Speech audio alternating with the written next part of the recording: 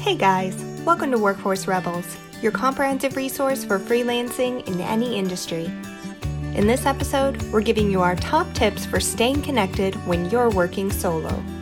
For a readable version, check out our blog at www.arh-creative.com.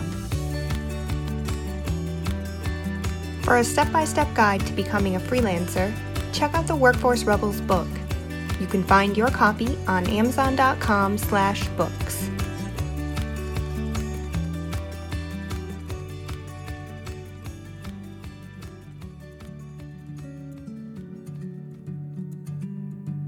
We've said it time and time again, freelancing is an amazing career, but even the best paths have their share of downsides.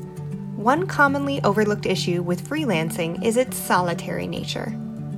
Now, you might be thinking, that sounds awesome, I'd love to work alone. And that's true. Such a factor can be a double-edged sword. On one hand, you get to work your own way without anyone else bugging you. But what happens when you want someone to be there? When you need someone to bounce your ideas off of or help inspire new ones? Yes, as nice as it might be to have your own space, it's important to remember that, as a human, you are human, aren't you? Social interaction is an essential element of your well-being. No matter how independent you think you are, you will need to rely on someone else for something at some point in your life. Here are some ways to keep you connected. Number 1, networking sites. Professional networking sites like LinkedIn are a great way to connect with people you've worked with in the past, as well as people you're working with now. It can even help you find more work, since it's an easy way to keep your network updated on your latest deals, services, and projects. For this particular category, we recommend choosing a platform that focuses on professional interaction. That way, you won't get distracted by non-work things while you're trying to get things done. Number 2, industry groups. Now, if you'd like something a little more versatile with an opportunity for non-work social interaction, you can join an industry-focused group on any social media site, such as LinkedIn, Reddit, or Facebook. If you can't find a group related to your industry, you can make one. Then, use your existing industry acquaintances to get the group started. These kinds of groups are great for brainstorming ideas, discussing industry innovations, attending e-seminars, and more. Just remember that, since it's more socially oriented, you'll need to try not to overwhelm people with too much advertising lingo. Most likely, they're going to be there to have a good time and learn from each other, not buy something. Number 3, classes. Online and in-person classes are a great way to expand your professional knowledge base while simultaneously interacting with people of similar interest. For online groups, try platforms like Udemy or Skillshare.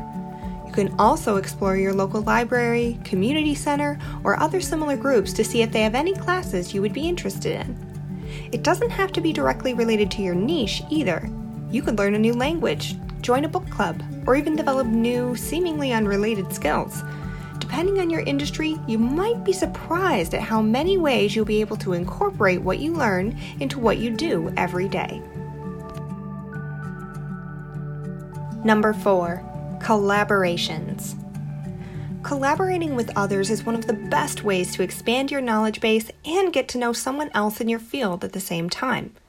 By opening yourself up to new ideas and approaches, you can continue to grow your professional self in the most productive way, without letting what you think you know get in the way of trying something new. We've learned so much in our more recent collaborations with other freelancers, and we're confident you'll learn a lot too. Check out some of the links in our blog post at arh-creative.com. While working alone isn't always ideal, you have more control over the situation than you might think. Remember, as a freelancer, this is your business, your life. That means you get to decide how you want to work it. If you're not sure how you feel about interacting with other people you may or may not know, we get that too.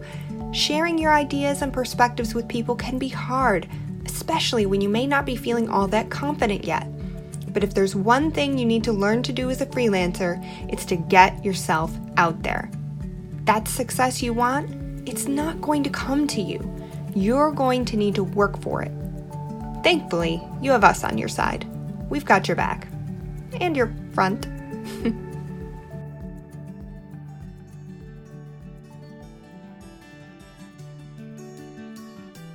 Thank you for listening to Workforce Rebels.